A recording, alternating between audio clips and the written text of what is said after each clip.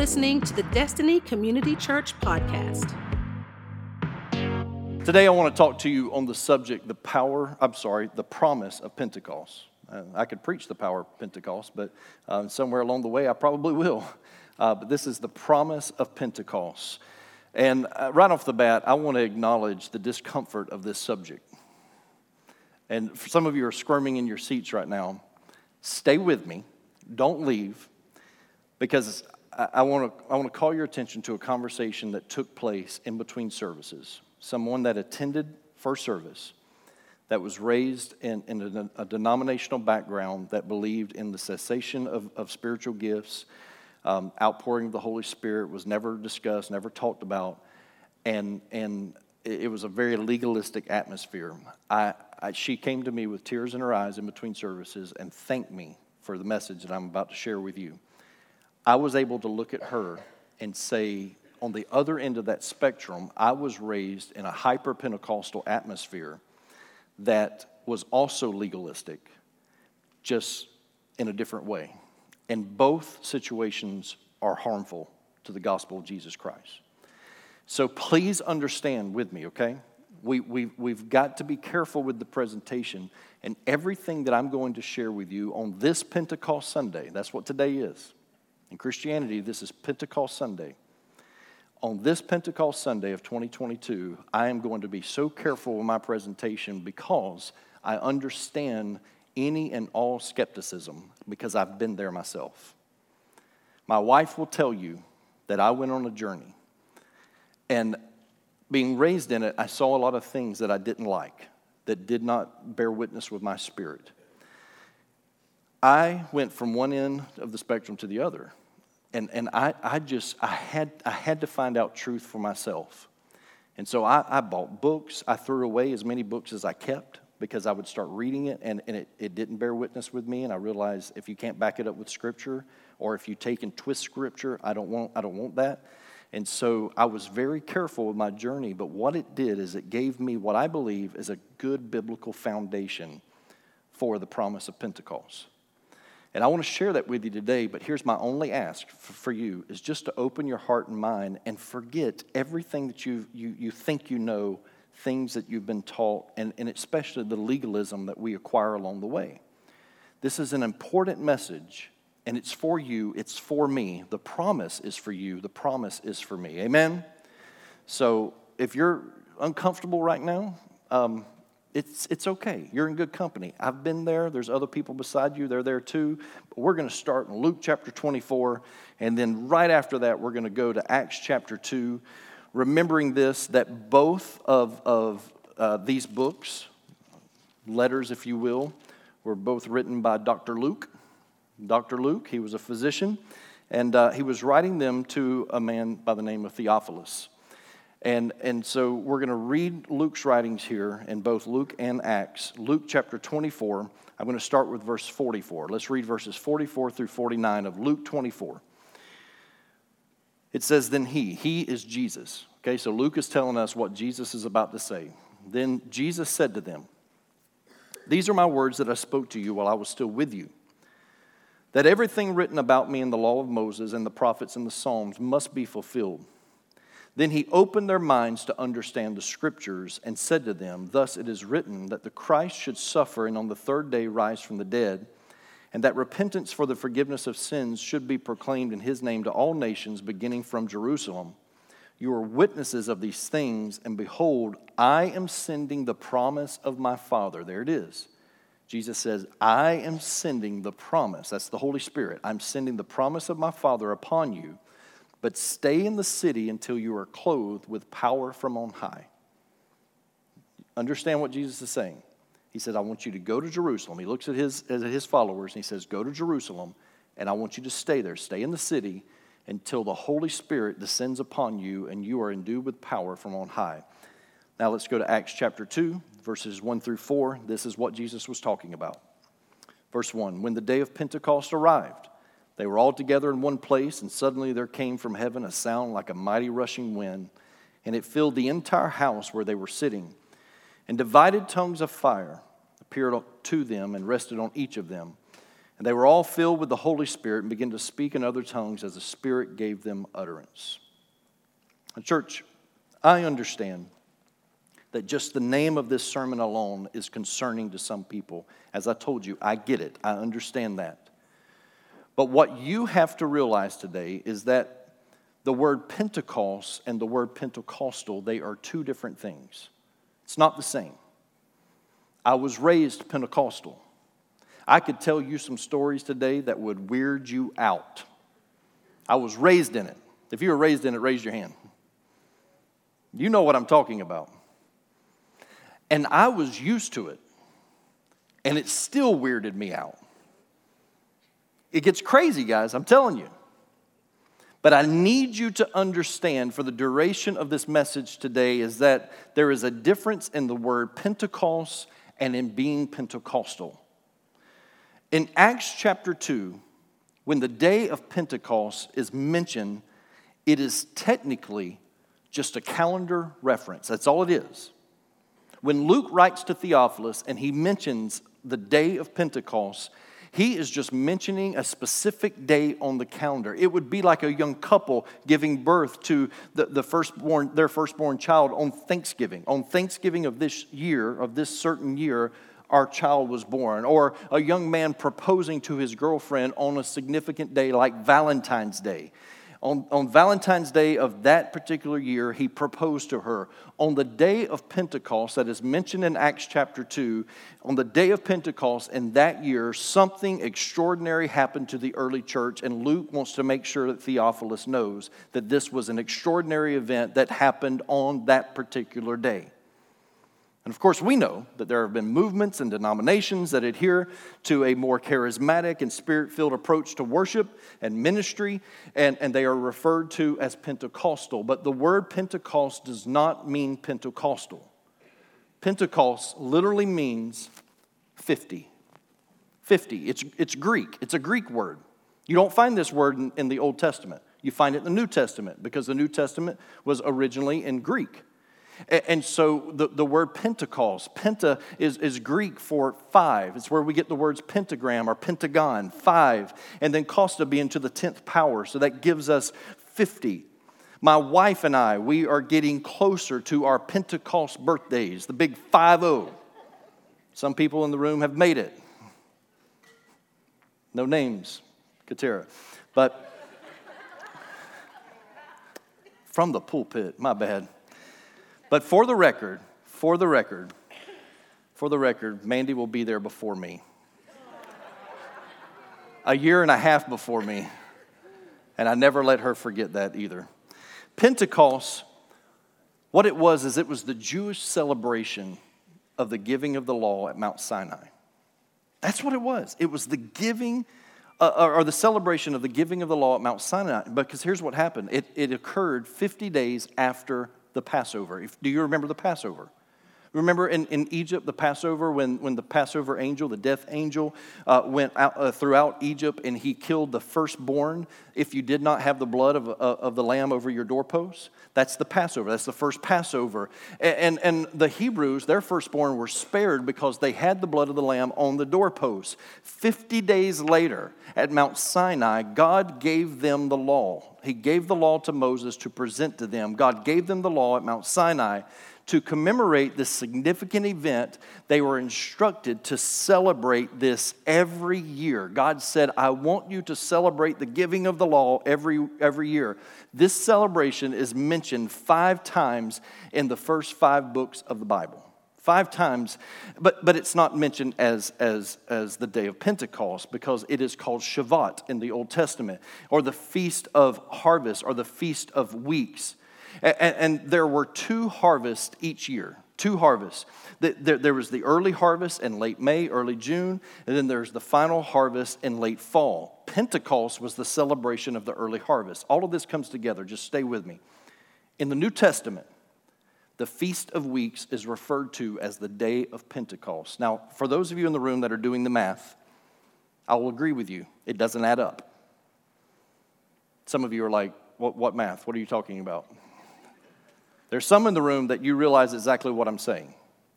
The math does not add up. If Jesus was crucified and became the sacrificial Passover offering on Passover, the day of Pentecost, then it would have been 50 days after his death.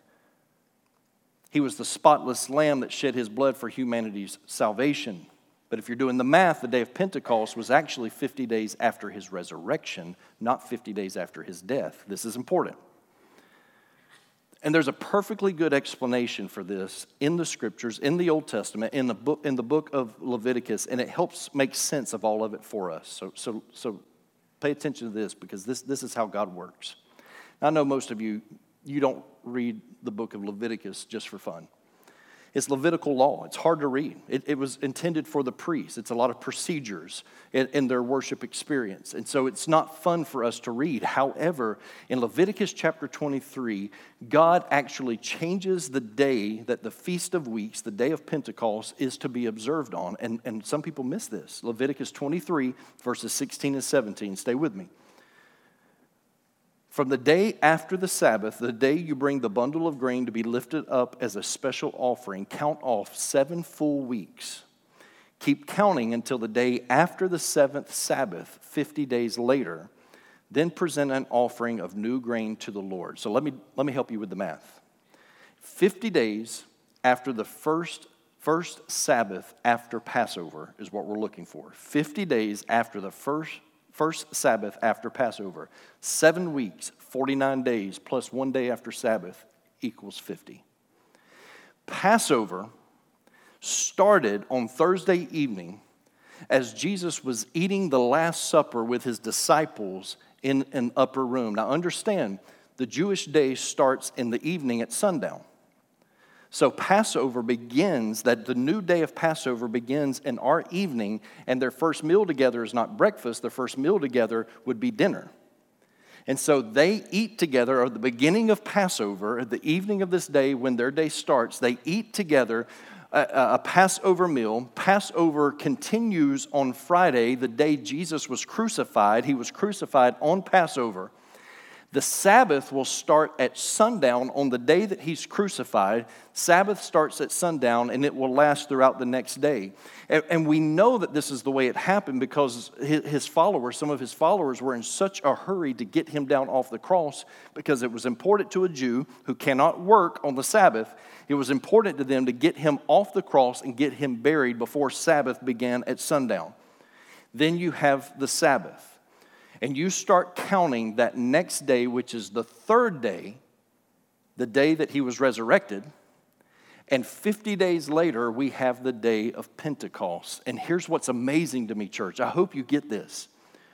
1,476 years before Acts chapter 2.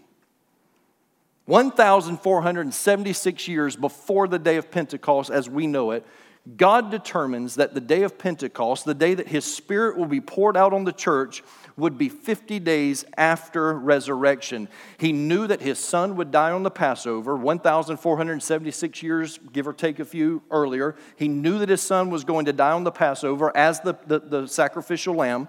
He knew that he would be resurrected on the day after the first Sabbath after Passover.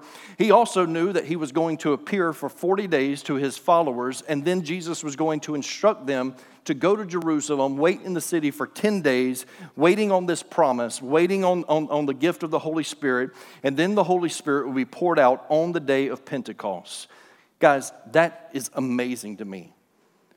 That 1,476 years before, God said, I'm going to go ahead right now and I'm going to get all of this corrected so that you can understand the sacrifice that Jesus paid, but also help it make sense to my gift to you as the church. Now, don't forget, Pentecost was a celebration of the giving of the law. In Exodus chapter 32, when God gave the law to Moses on Mount Sinai, if you remember this story, Moses comes down from the mountain and he's got the tablets that God created for him. And we look at it as having 5 commandments on one, 5 on the other. Guys, this was the law of God. It was small print, both sides, single space. When he comes down from the mountain, they've already broken the law. They broke one of the 10 commandments. Thou shalt have no other gods before me. He comes down off the mountain and they're worshiping a false idol. Aaron, Moses' brother, had helped them melt down their gold, melt down their jewelry, and make this golden calf, and that's all that they know. They were raised in this culture in Egypt where the Egyptians, they had a god for everything. They had a sun god, they had a moon god, they had a fish god, they had a crocodile god. They had gods for everything. And that's all that they know. And so they resort back to that, but God wants them to trust Him completely with their lives. And so Moses comes down, he sees them worshiping this false idol. He throws the tablets down, they break, they shatter right there. And here's what we leave out, and this is so important. Don't miss this. The scripture tells us that 3,000 people died that day. That's an important number. 3,000 people died when they broke the law right after it was given. 3,000 people perished. Now get this. Approximately 1,476 years later, on the day set aside for remembering the giving of the law, God gives His Spirit. In that upper room, He pours His Spirit out upon the early church. They go out into the streets. It's strange. I know it is. They go out into the streets. They're speaking in other tongues. And there was a pilgrimage that took place this was one of the pilgrimage feasts. And so people have come from all over. Jews have come from all over to Jerusalem to celebrate.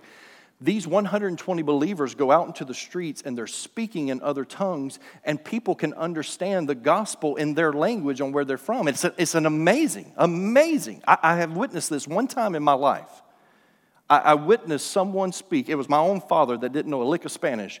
And I watched as he spoke perfect Spanish, ministering the gospel to two Mexican women in church on a Sunday night. And I know my dad. My dad, he couldn't speak English really well. And I know he didn't know Spanish. Watched it happen. It was amazing, empowered by the Holy Spirit. Peter stands up, and as far as we know, he preaches his first message as an apostle.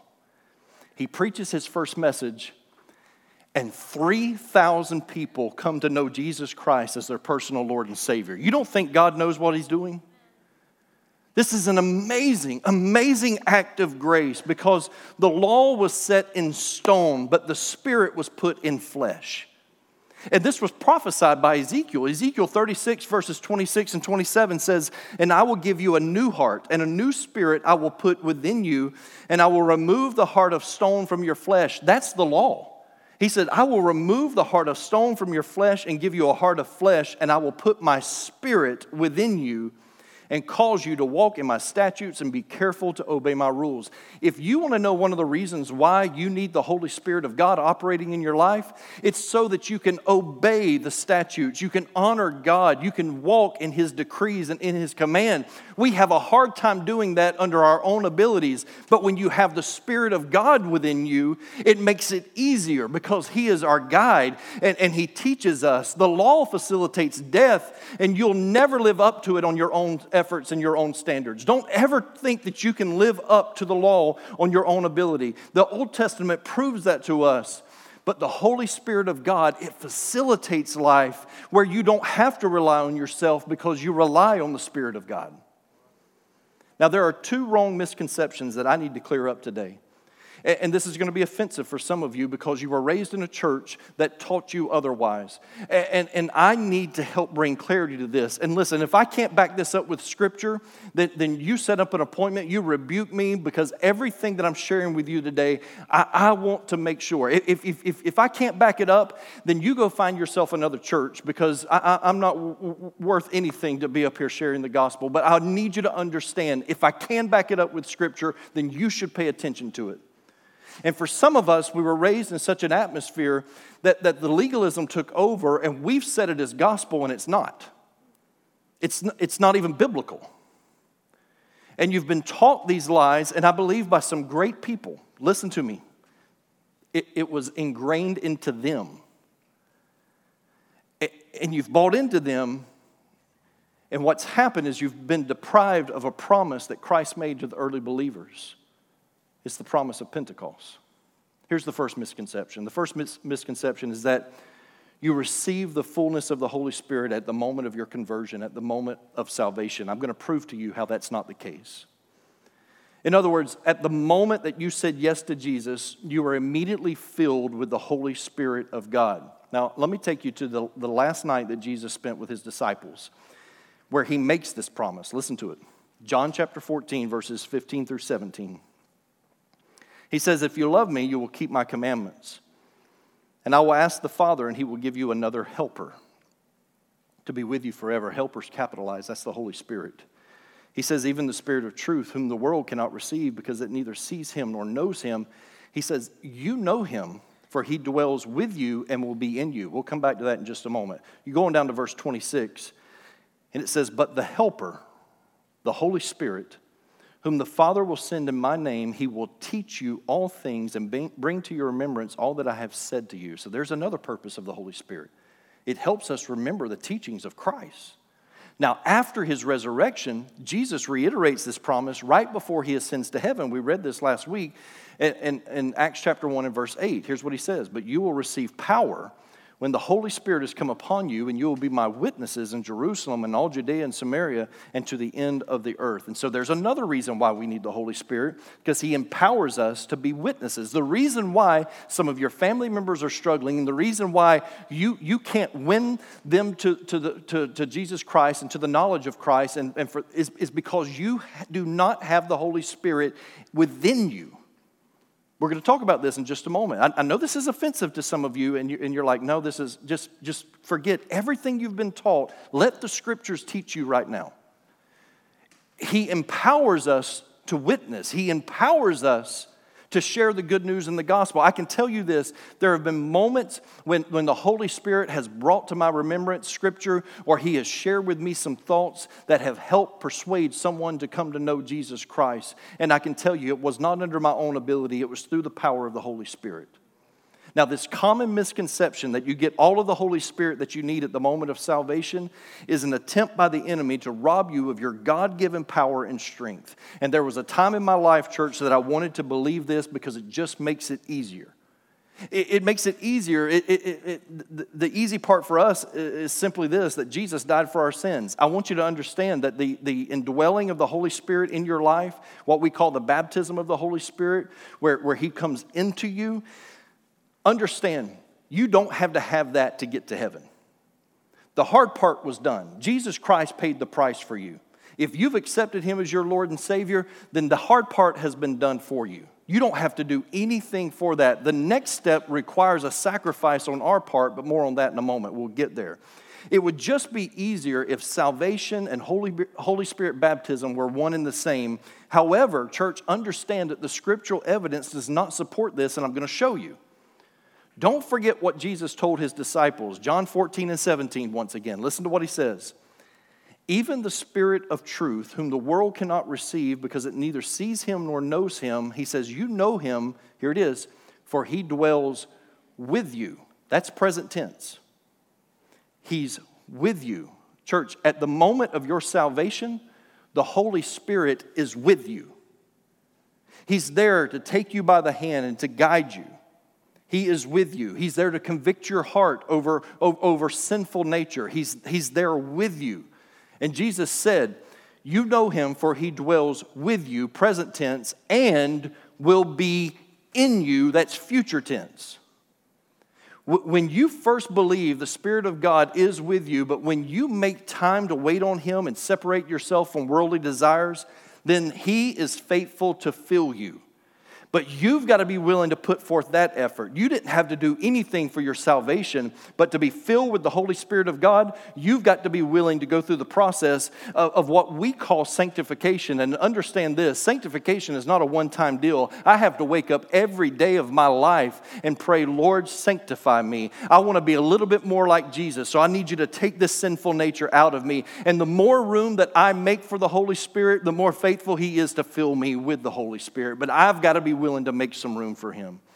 I can look on your faces. It's not enough proof for some of you. Acts chapter 8. Philip leads some people in Samaria to the saving grace of Jesus Christ. He shares the good news of the message of Jesus Christ with them, and they come to the faith. when headquarters in Jerusalem, now that bothers some of you because you're against organized religion. Headquarters in Jerusalem, when they heard that Samaria had received the good news of Jesus, they sent Peter and John to them for the sole purpose of helping them become baptized in the Holy Spirit of God. They've already been saved, but when they send Peter and John, they want them to help them understand the baptism of the Holy Spirit. Acts chapter 8, verses 14 through 17. This is 1 to 2 years after the day of Pentecost, okay? Verse 14. Now, when the apostles at Jerusalem heard that Samaria had received the word of God, they sent to them Peter and John, who came down and prayed for them that they might receive the Holy Spirit. So they've already received salvation, but now they're being sent so that they might receive the Holy Spirit, for he had not yet fallen on any of them, but they had only been baptized in the name of the Lord Jesus. Then they laid their hands on them and they received the Holy Spirit. Understand that there's at least two separate experiences here. There's salvation, and then there's the baptism of the Holy Spirit. I know I'm messing up your theology right now. Some of you were raised in such an environment that this was never discussed. This is scriptural proof. Now I want you to listen to Peter's sermon on the day of Pentecost. After he's filled with the Holy Spirit, goes down into the streets of Jerusalem, and he's preaching his first message. And towards the end of his first message, after he has convinced this crowd that they need Jesus Christ, listen to the conversation. Verse 37. Now when they heard this, that's the crowd, when they heard this, they were cut to the heart. That's what happens when the gospel of Jesus is preached. It cuts you to the heart where action has to take place. They were cut to the heart, and they said to Peter and the rest of the apostles, "Brothers, what shall we do?" And Peter said to them, "Repent and be baptized, every one of you, in the name of Jesus Christ for the forgiveness of your sins, and you will receive the gift of the Holy Spirit." There's a three-part process that Peter speaks of. He says, repent, be baptized, and receive the gift of the Holy Spirit. In church, so many people are content with salvation. And that's a huge step. I mean, it's the most important decision that a person can make, to put their trust in Jesus Christ so that he can be their Lord and their Savior, okay? That is the most important decision. Some people will even go as far as making that known publicly through water baptism. And it's important. We do it right here on this stage. It is important for someone to take that next step and proclaim to the world through water baptism that they have received a new life. They have been forgiven of their sins through Jesus Christ. But Peter said there's a third part. He says, receive the gift of the Holy Spirit. So many people are just content with the first two steps, and they never tap into that power source that we have with the Holy Spirit. And the reason why is because it will disrupt your lifestyle, because it is going to cost you something. It cost the early believers something. For 10 days, they had to be separated from the world. They couldn't go on with life as normal. This is what happens for us as believers when we are willing to push aside and say, listen, I'm going to separate myself from that lifestyle or from that sinful nature or from that habit. When we're willing to do that, God is faithful to fill those voids, because now we've created space for the Holy Spirit in our lives, which brings me to the second misconception. And it's this, that the gift of the Holy Spirit was just for the early church on the day of Pentecost. Some of you, you've heard that preached. That it was just for the early apostles. That it ceases to be available for us as believers today. I want you to listen to verse 39 as Peter closes his sermon. Listen to what he says. Verse 39. He says to these apostles and to these followers, he says, "For this promise is for you and for your children and for all who are far off, everyone whom the Lord our God calls to himself."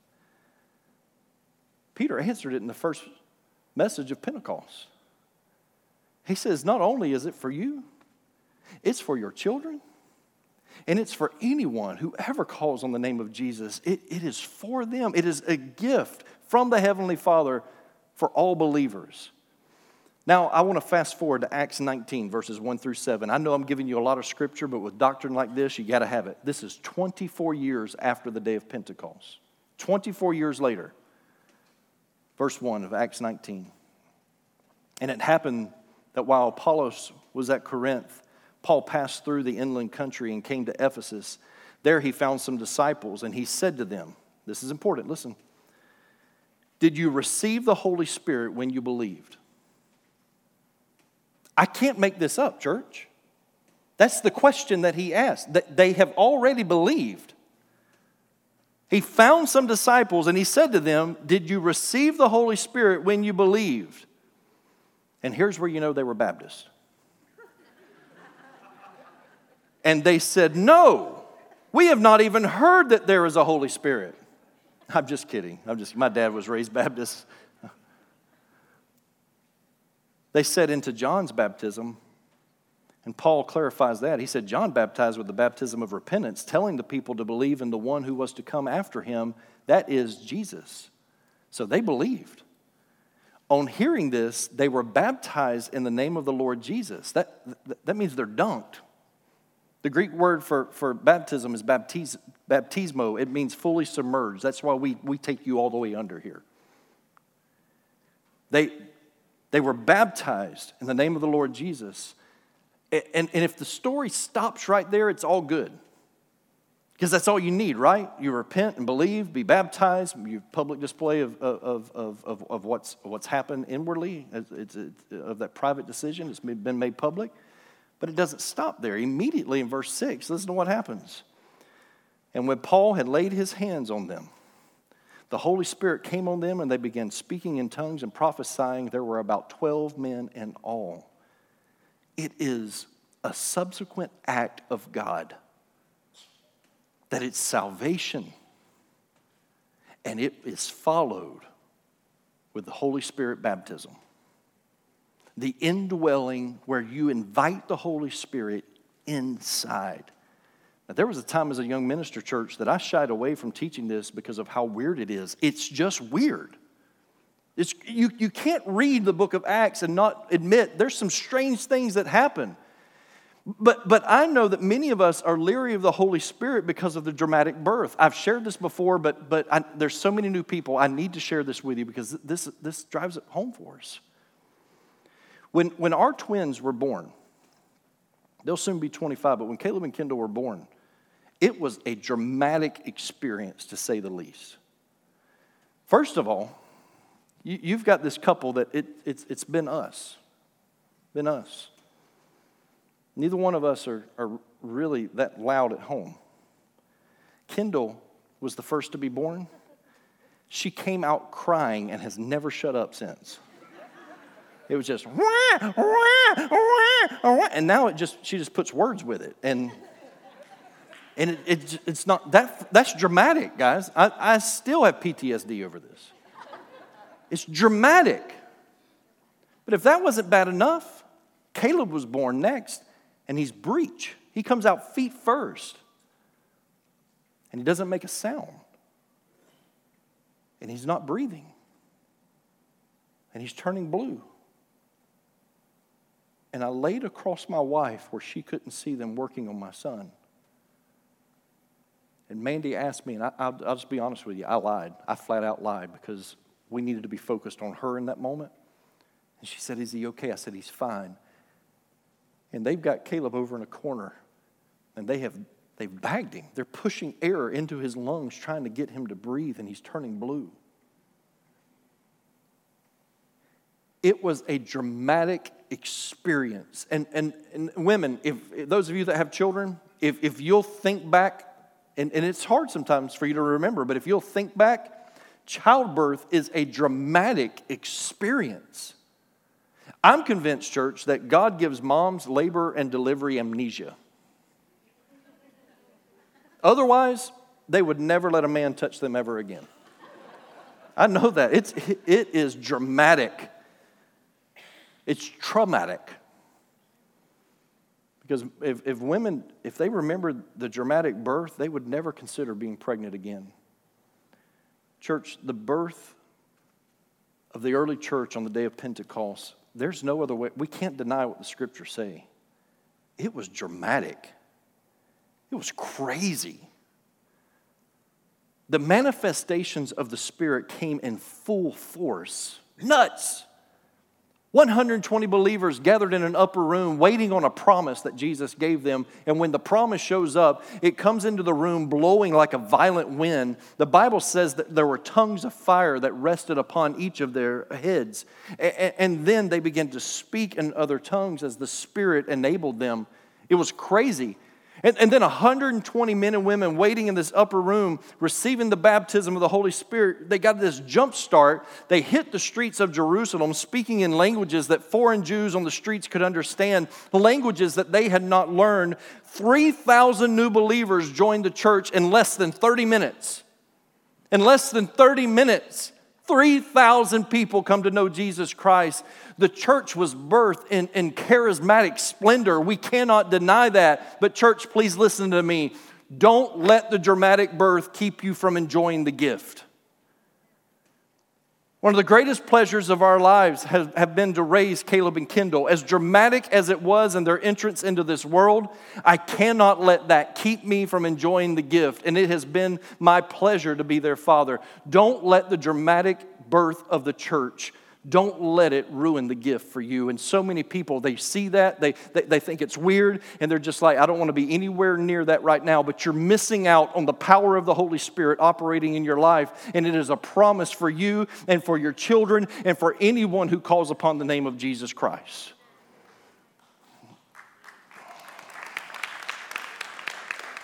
Jesus said in John chapter 16 and verse 7, he said, nevertheless, I tell you the truth. Here's what he said. It is to your advantage that I go away. Do you hear that? It is to your advantage that I go away. For if I do not go, the Helper, the Holy Spirit, will not come to you. But if I go, I will send him to you. His promise of the Holy Spirit is a gift. And he says it's to our advantage. There was this young missionary named Herbert Jackson. And early in his missionary career, he was gifted with an old clunker car. The one problem with this car is you couldn't turn the key to get it to start. You had to push start it. And so what happened, he lived next door, the missionary lived next door to the school, and he worked out a deal with the administrators of the school that every day when he got ready to leave his house, he could go over, grab a few guys from the school, a few students from the school, and they would push start his car so that he could start his day in ministry. And if he got somewhere and it was flat ground, he would leave the car running while he went inside, just wasting gas. And then whenever he could, he would park on a hill so that he could put it in neutral, start going down the hill, and throw it into gear, and the car would start. Some of you in the room have no idea what I'm talking about right now, but there's some of us in the room, that's life for us. We understood that. We know what that when the starter goes out, there's a way to start the car. We know that. I had a moped that I had to do that. It happens.